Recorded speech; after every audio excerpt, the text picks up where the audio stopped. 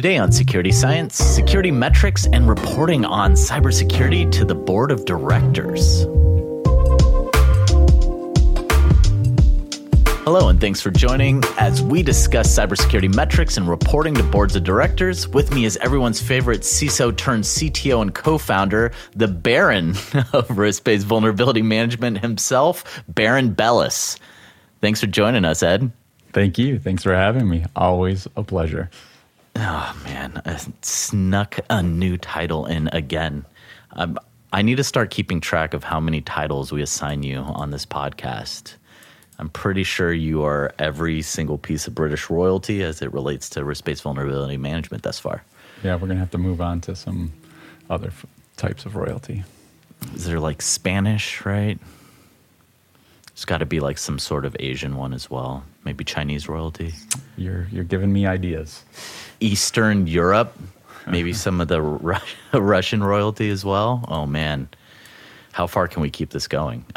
There's only one way to find out. Okay, well, you keep sneaking in there. I'll keep laughing when I'm doing your introduction. Anyway, getting back on topic here. We're actually recording this for a second time because we had some technical difficulties on the first one. But, this whole thing came up because, one, I've seen this trend probably, this comes up at least once a year where we see an article that's talking about how cybersecurity has become, one of the hot topics for the boards of directors.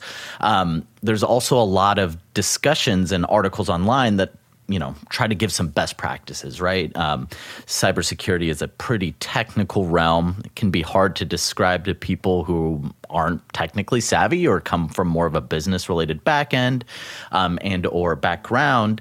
And, I figured we'd discuss with you since, one, you have been a CISO, you've reported to the boards, you currently report to boards of directors, and you kind of manage the person who runs security for our company here as well. So just discussing how has the role that boards of directors played in security and what is the best way to discuss security metrics with them and get them on the right page. Yeah, no, it's a great topic, and I can say that historically speaking, going back to my days at Orbitz and occasionally coming in and presenting to the board to what we see today, it's changed dramatically, I think, over the years, both in frequency and in importance, right? So getting it right is really key.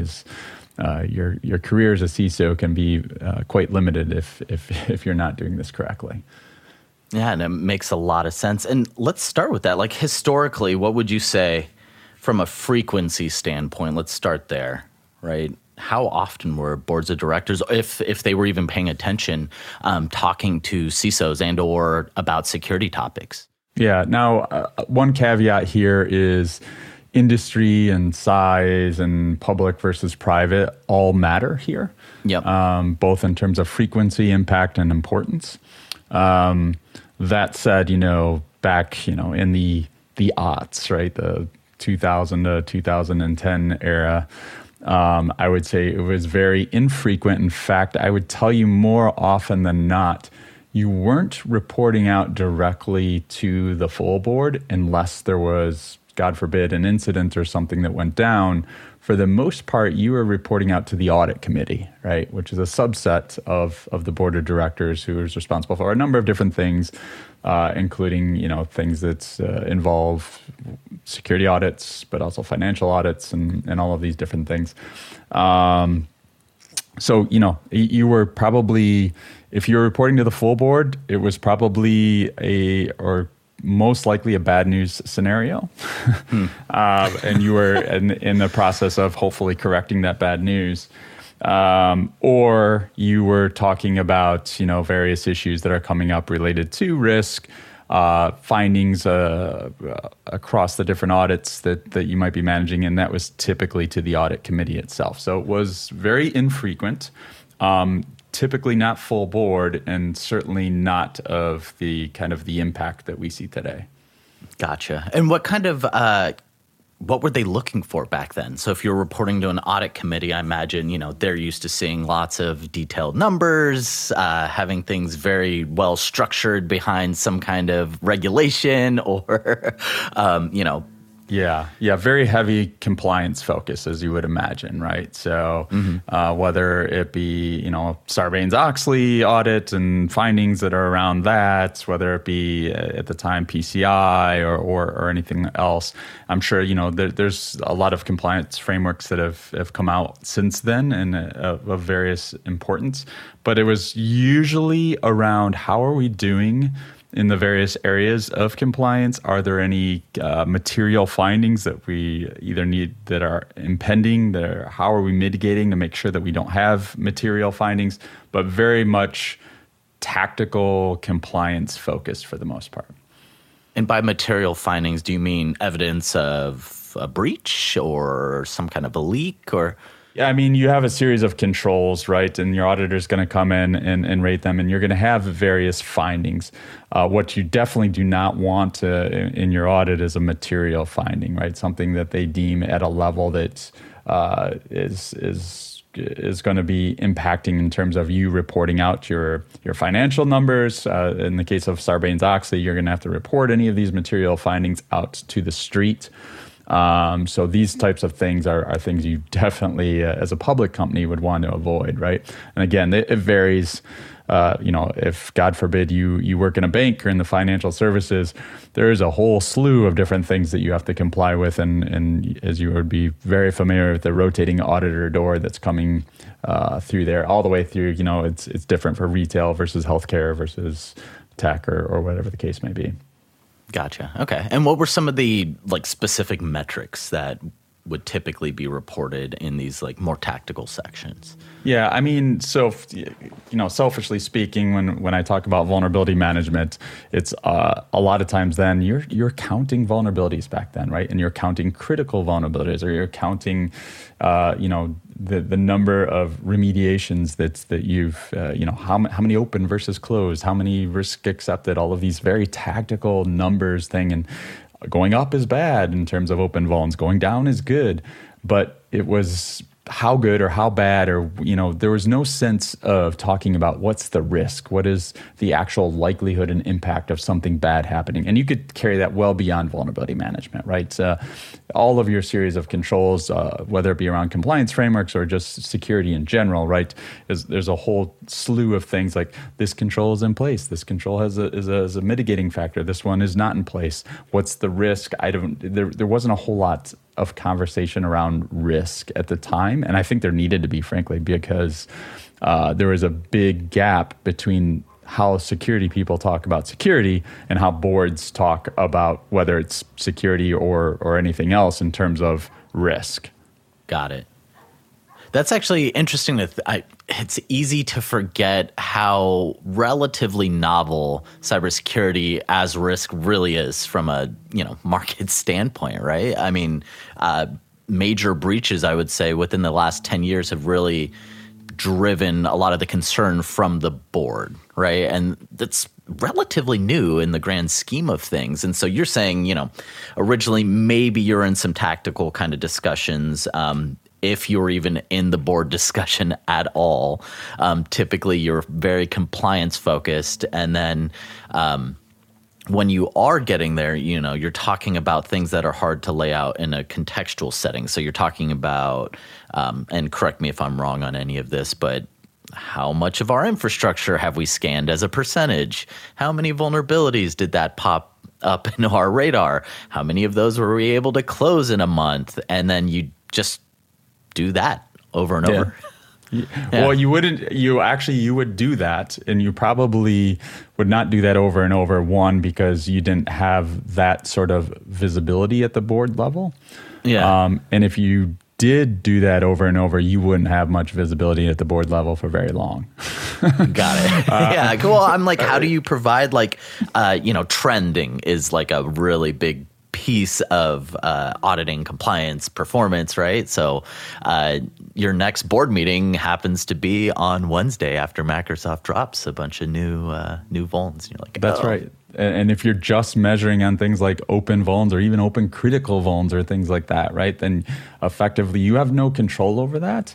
And it's not really telling you how you're performing. All it is telling you of all the software and operating systems and things that you're running, what's the patching cadence or the reporting, the vulnerability reporting cadence of those vendors. Well, that's how, I'm not exactly sure how that affects me. I want to understand risk. And to your point, right, there, ultimately you're trending, or whether it be VCs or public company boards, they want to see lines over dots, right? They don't want to see just a point in time. They want to understand, am I getting better? Are we getting worse? What's going into this? How do I get better?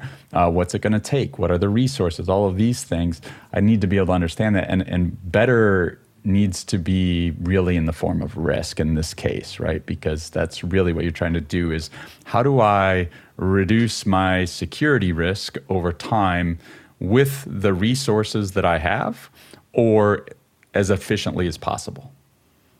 That actually brings me to another question. You mentioned, trying to talk about criticality back in the day. And I assume you're going off of, especially if we're talking about, compliance-based remediation, PCIe, right?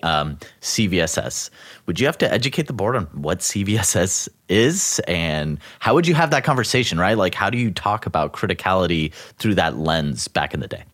Yeah, so unfortunately, it would often be blurred, and you would often see security people say CVSS and refer to it as risk at the same time, which, as we very clearly communicate now, that's not the case. But ultimately, when you're talking about CVSS, it's a piece of risk, because really you're talking about the severity of a vulnerability, but you're lacking all of the other contexts that make up the actual risk picture, right? So I want to be able to understand, okay, this is a high severity vulnerability. Great. So that there is some serious impact here in terms of the vulnerability itself, right? Yeah. Maybe it's a remote code execution vulnerability. Somebody can execute code without authentication, something like that. God forbid, don't ever use those words in a board meeting. And like, then who's getting executed? Yeah, exactly. And take it. On top of that, I need the context of, okay, so, are these vulnerabilities on assets that matter? Are they important? What do we do with these assets? Are the, is this part of a compliance framework? Is it a regulated asset? What sort of data does it handle? All of these types of things. And then, of course, what's the actual likelihood of this thing actually happening, right? So I got to combine all of these things into a picture to understand. Ultimately, you're getting to is, what's the likelihood of a bad security event happening? And if that event happens, what's the impact to the business, right? And back in the day, you talked a lot about, we started to see all of these breach notification laws come up first at the state level and then more broadly. And everybody was kind of trying to, oh my God, I need to avoid notifying of a breach. So we definitely don't want that to happen, right? And as we saw over time, and as we kind of thought in the security industry would happen, which is you almost got breach notice fatigue, right? Everybody was notifying of a breach. And then it became more about, well, how are they handling the breach, right? Did they do a really great job after the fact? Did they notify the right people? Did they contain it immediately? Were they? How did they communicate and disclose out to the public? All of these types of things. That became more important than the pre. And now I think we're kind of moving to it's kind of a more holistic, for the good of all of us. I think it's a more holistic view, right? Which is there's. Even within our industry, when we're looking at all of the various technologies and things like that, there's that pendulum that's swinging back and forth between detect and respond and predict and prevent. And really, we have to do all of that, right, to a degree, right? If we're just spending on detect and respond, then we're firefighting all the time. If we're just spending on prevention, you can't prevent everything, so something's going to get through, and then we have no means to actually detect and respond to that. Everybody realizes we got to do a little bit of everything in order to kind of make that picture better. Interesting. So I guess that would talk to the evolution, right? So in the last 10 years, things like Equifax and all that has really raised this to strong consideration within the general boards of directors. So maybe not even just the, compliance group or audit group, now the actual greater board. And I actually pulled up, we have a Deloitte study from 2018 that showed that cybersecurity risk was actually the number 2 priority with boards. So on the plus side, that is really good for us as an industry. Boards are nominating directors who may have cybersecurity backgrounds or understand at least cybersecurity risk in a more meaningful way. We have more visibility for cybersecurity as a function within the greater IT landscape at the board level, which ideally means, you can go to back and get a little more funding for your cybersecurity defense and all that stuff.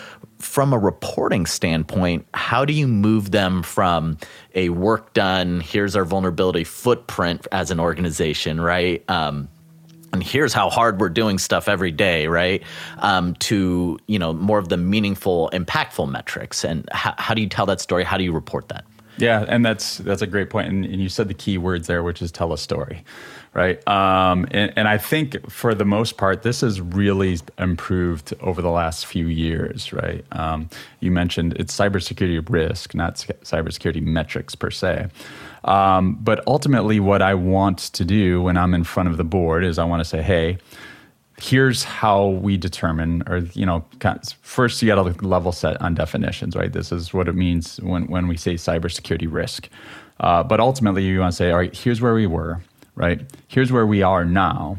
Here's where we need to be or where we want to go. Here are the resources that are needed, both time and material, but as well as people and everything else that go into that to get to here, right? And going back to that, lines over dots, I want to see that trend, and I want to continue to see that go in the right direction. Now, there's trade-offs, right? We all know that there's trade-offs in security. So we need to be able to say, okay, we can do X and it's going to reduce our risk by Y, but it's going to cost Z, right? Or we could do this other option, which is going to cost less. It's going to be a little bit more efficient.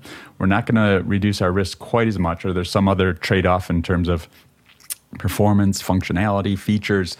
Everything is a trade-off, right? So I've got X amount of resources that I can apply to my business, right? How am I going to apply those resources? Some of that will be to reduce cybersecurity risk. Some of that will be to generate new features for my product. Some will be to market these new features for my product. Whatever the case may be, there's only so much that can go into that business, right? And I need to understand what all of my trade-offs and decision points are in order to, in this case, reduce risk, right? Interesting. And how does that feedback, I guess, what is the board's role back down to the CISO? So what are the questions you get? What are some of the guidance and or challenges you might get from a board of directors as a CISO? Yeah, this goes down to careful what you wish for, right? We're all getting a lot more attention as CISOs at the board level, which is great in terms of getting some of the things done that need to get done in this industry. But it can also be the bane of a CISO's existence at times, reporting into the board and educating them on cybersecurity risk. Some of the questions, probably the biggest problems that you still see are the gaps in language and definition and understanding. Board members typically are pretty well savvy when it comes to risk in general, certainly to financial risk and business risk and strategic risk and things like that. So if you can form your presentation and kind of your pitch in that language, right, to understand, to ultimately say, hey, look, this is the likelihood and the impact of this event happening. Here's what we're going to spend this amount of money in order to reduce that likelihood or that impact or both. You start to understand it from a financial perspective, right? Which is, okay, that makes sense because I'm going to put in this amount of dollars. And by doing that, I'm going to reduce my risk to that dollar stack down the road at a much greater rate, right? So ultimately it becomes, I don't want to say a return on security investment because that's oftentimes misused, especially by vendors in the industry. I won't name names. Well, it's also hard to quantify like a negative, like this did not happen. Right? Yeah, exactly right. There are a few industries I think where you can you can eat, or I shouldn't say industries, there's few verticals within the security industry where it becomes a little bit easier to generate that or to demonstrate that ROI, like identity management comes to mind and all of these different things. But for the most part, the security industry is around preventing something bad from happening, and it didn't happen. Therefore, what a great investment, right? Proving that negative is extremely difficult. Mm-hmm. Interesting. Well, and that actually makes a ton of sense, and I hadn't considered that before. But in general, a big part of a board of directors is to weigh risk, which by more of a traditional definition of risk, not cybersecurity, how we, I guess, normally have thought about it, is likelihood and the impact of said likelihood happening, right? That's the whole, I guess, more financial minded outcome. And that's generally a big role that boards play, is understanding that, weighing that, and providing guidance against some of that stuff, right? And so you're essentially talking about porting cybersecurity language into more of a business language that, boards of directors understand more naturally. And there are frameworks for doing this, right? Like FAIR comes to mind as a methodology for kind of conveying risk at this broad level, right? So you start to understand the likelihood, the impact, you start to understand loss frequencies and things like that, so you can start to plan for it. Because ultimately, what you're trying to do is prevent either those big power law events from happening or too many of loss events at even a small level, right? You kind of want to balance that out. And there's a certain, and we talked a little bit about this earlier, but verticals and industries and public versus private all matters in terms of kind of what is your risk tolerance as a business. And that's always been a really difficult thing for CISOs to figure out is, well, what is our risk tolerance? Everybody says, you talk to anybody and they don't want any risk, right? But that's not truly what they're after when it comes to the risk tolerance. Yeah, that makes sense, because if it's like, our risk tolerance is 0, you're like, cool, give me $5 billion. Yeah, and stop doing any sort of business whatsoever. Online, yeah. And let's stop using any technology that requires humans and online access, and I'll give you 0 risk. That's right. And one of the, you asked earlier what were some of the common questions that come up from the board. That is definitely one that I used to see a lot, and I'm sure still comes up all the time, are things like, well, so how do we compare to our competitors, our industry, right? Things like that. So you often get this benchmarking, if you will, of, all right, so I don't want to be too far out in front or also too far behind my competitors in this space, right? Unless I'm in a specific space where that's actually the value that I'm creating for my customers. I want to be roughly in line, probably just a little bit ahead of them. Interesting. So how would you get some of these peer benchmarks back in the day versus today, right? It depends, but it was really difficult. So I remember the days of everybody in this industry, and certainly security teams, complaining that there is no data, we have nothing to operate on. I think at this point it's probably tilted in the opposite direction, that I'm buried in data and I can't make any sense of it. But back then I would say there's a few areas. So you could the ISACs were certainly and still are a place. Like if you're in financial services, FS ISAC, healthcare has their own ISAC, retail, et cetera. So, and that's basically, various security teams that are getting together, sharing information about what they're seeing, et cetera. One of the things that I was always jealous of, actually, when I was at Orbitz, was the fraud groups. So they would share information about fraudulent users, about specific fraud techniques, even directly with our competitors, right? And it was one of those cases where, I forget the saying, something about rising tides and boats. And lifting all but boats. the ability for us to basically reduce fraud across the industry was a benefit to everyone, and they were really good about that. So, back then it was more around kind of peer-to-peer information sharing. There's still a lot of that goes on, but now there's a lot more, I would say, technology platforms, especially since the advent of SaaS, where you can start to get that aggregate information, and you can actually buy some of that data as well, to really kind of understand how industries are doing, how peer groups are doing in various areas of security. Interesting. So providing some sort of benchmark against, an analog. Because I know like boards and especially like CEOs, right? They're like, okay, how are we doing versus X, right? X company, or just to orient yourself, right? I think that's helpful. There was always two questions I used to get. One of them was terrible. One of them was okay. The terrible one, of course, is, are we secure? Which is just a silly binary question. Today, now, this second, nonsensical. Yes. But the other one was just that, which is, how do we compare to others, right? What are others doing? Are we ahead of them? Are we behind them? If so, by how much? And I can understand wanting to do that. To a point, right? At some point, you got to be able to threat model yourself, because that's what it comes down to. But as a baseline, it is a good baseline to at least understand how others are doing. Gotcha. Well, and so as I understand it, some of the key metrics that are, I guess, have been used successfully have been things like mean time to detection, mean time to remediation, the MTTR, MTTDs, stuff like that.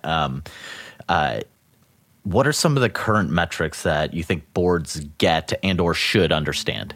Yeah, so those are traditional. In fact, we still see those a lot. I am not a fan, actually, of mean time to remediation, mean time to detection, things like, especially mean time to remediation. That's a little bit, and I think we talked a little bit about this with Jay Jacobs last week. But that only takes into account what you've actually remediated, right? So there's a whole bunch of stuff out there that you haven't remediated or maybe never remediated, right? So how do you understand all of that? So while I won't expect any of our CISOs listening to this to start reporting area under the curve to the board, it's a good way to kind of understand, if you have these survival curves out there, to be able to understand how quickly you actually are remediating everything. For any particular through any particular lens, right? So if I want to say, all right, for these high risk vulns that affect this really important area of the business, what is our area under the curve for remediation? What's that survival curve ultimately look like, and how quickly am I eradicating this stuff? That's really how you want to measure that sort of thing. There's capacity, which we've talked about before, is what are you actually capable, given the resources that you have right now. And this is a great conversation to have with the board, actually, is if you're continuously measuring this and start to understand, okay, in any given 30-day or 90-day period, I'm going to introduce this many vulnerabilities, this many security incidents, this many whatever, and I'm going to remediate it. Why of those, right? And that's that you start to measure that over time. You can start to understand what's your capacity for remediation given the resources that you have. And then you take a step back and you look at the risk and you understand, is that enough, right? Do I need more resources, right? Am I introducing too much risk and I can't keep up? Am I effectively falling behind or introducing more and more security debt over time? Am I basically keeping pace with and introducing as much security debt and remediating as much security debt in a given time frame? Or am I actually getting ahead of this, right? And if you don't understand that capacity, then it becomes a little bit more difficult when you go to plan out your security plan for the year, as we talked about earlier, where you say, here's where I'm going and this is how I'm going to get there. You have to take capacity into account for things like that. It goes back, right, to what you were talking about earlier. All of these things show trends with context, right? So these metrics go back to what you're talking about earlier, right? Before we were just sharing volume of work, numbers without context, kind of foundational stats that you may not be able to influence. Yeah. Like number of vulnerabilities. And now you're looking at things like remediation velocity. So direction, speed, how quickly can we get to X amount? When you're looking at capacity, I think we know that on average that's 10%, right? 1 in 10. But you can show that context of introducing new things. It by its nature shows that these environments are dynamic and we're taking certain levels of action based off of the risk tolerances we set. Is that right? That's exactly right, right? So ultimately, it goes back to, I don't want to report on these dots or points in times. I want to report on trends. I want to be able to kind of talk about where we are and where we're going and how we're going to get there, and wrap all of that in a story. That's what you're taking to the board, right? You're not going in there talking about counting and CVSS or mean time to remediate or any of these types of things. Yeah. We've got 23 million vulnerabilities. And like, is that good? Well, last month we had 24 million. So we've eliminated 1 million vulnerabilities. Okay, great. And how much did that cost us? And did we eliminate any risk as part of those vulnerabilities? How much did we spend versus the risk that we reduced? Interesting. Well, and then, that also brings up and makes it very interesting for me is like, how would you figure out the proper investment amount as a CISO? I know this is kind of getting off topic, but just popped into my head anyway. The amount of your budget to throw at it, or if you needed more, if you just knew these kind of holistic, vulnerability exposure numbers, right? And work done. Being able to measure this, watch it over time, understand what your risk tolerance is as a business. All these things go into account for when you go out and say, okay, so this is how much money and resources that I'm going to need next year to get to the point that we've all agreed that we want to be at, right? So first you got to get to that point of here's where we are, here's where we're going. Do we all agree that this is where we should go? And the costs associated with that. Now, how do we go about doing that, right? And there's probably a number of methods to doing that, whether that be eliminating risk, reducing risk in some capacity by introducing new controls or other types of things in the environment, or even, frankly, outsourcing the risk to insurance or elsewhere. Cool. I mean, is there any other best practices and tips you would give to any aspiring CISOs that may have to be reporting to boards of directors in the near future? Don't do it. No.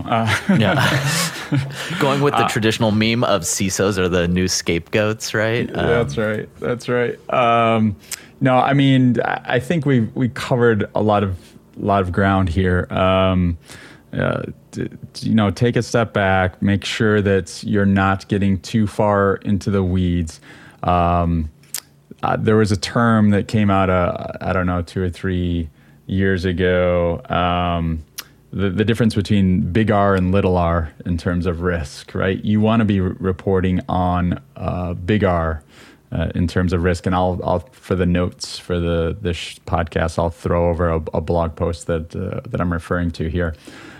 Which is to say you're looking at the risk more broadly across the organization versus the individual risk of a vulnerability or an asset or something like that, right? You're painting a bigger picture and starting to understand, where you are, where you're going, et cetera. Awesome. Well, thanks again, Ed. Really appreciate it.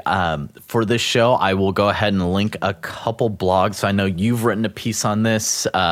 Actually, fairly recently, we also have the Deloitte study that I mentioned, and Ed, the Big R, Little R blog as well. So we'll link that on the podcast page. And thanks everyone for listening. I hope this could help you out. Awesome. Thank you.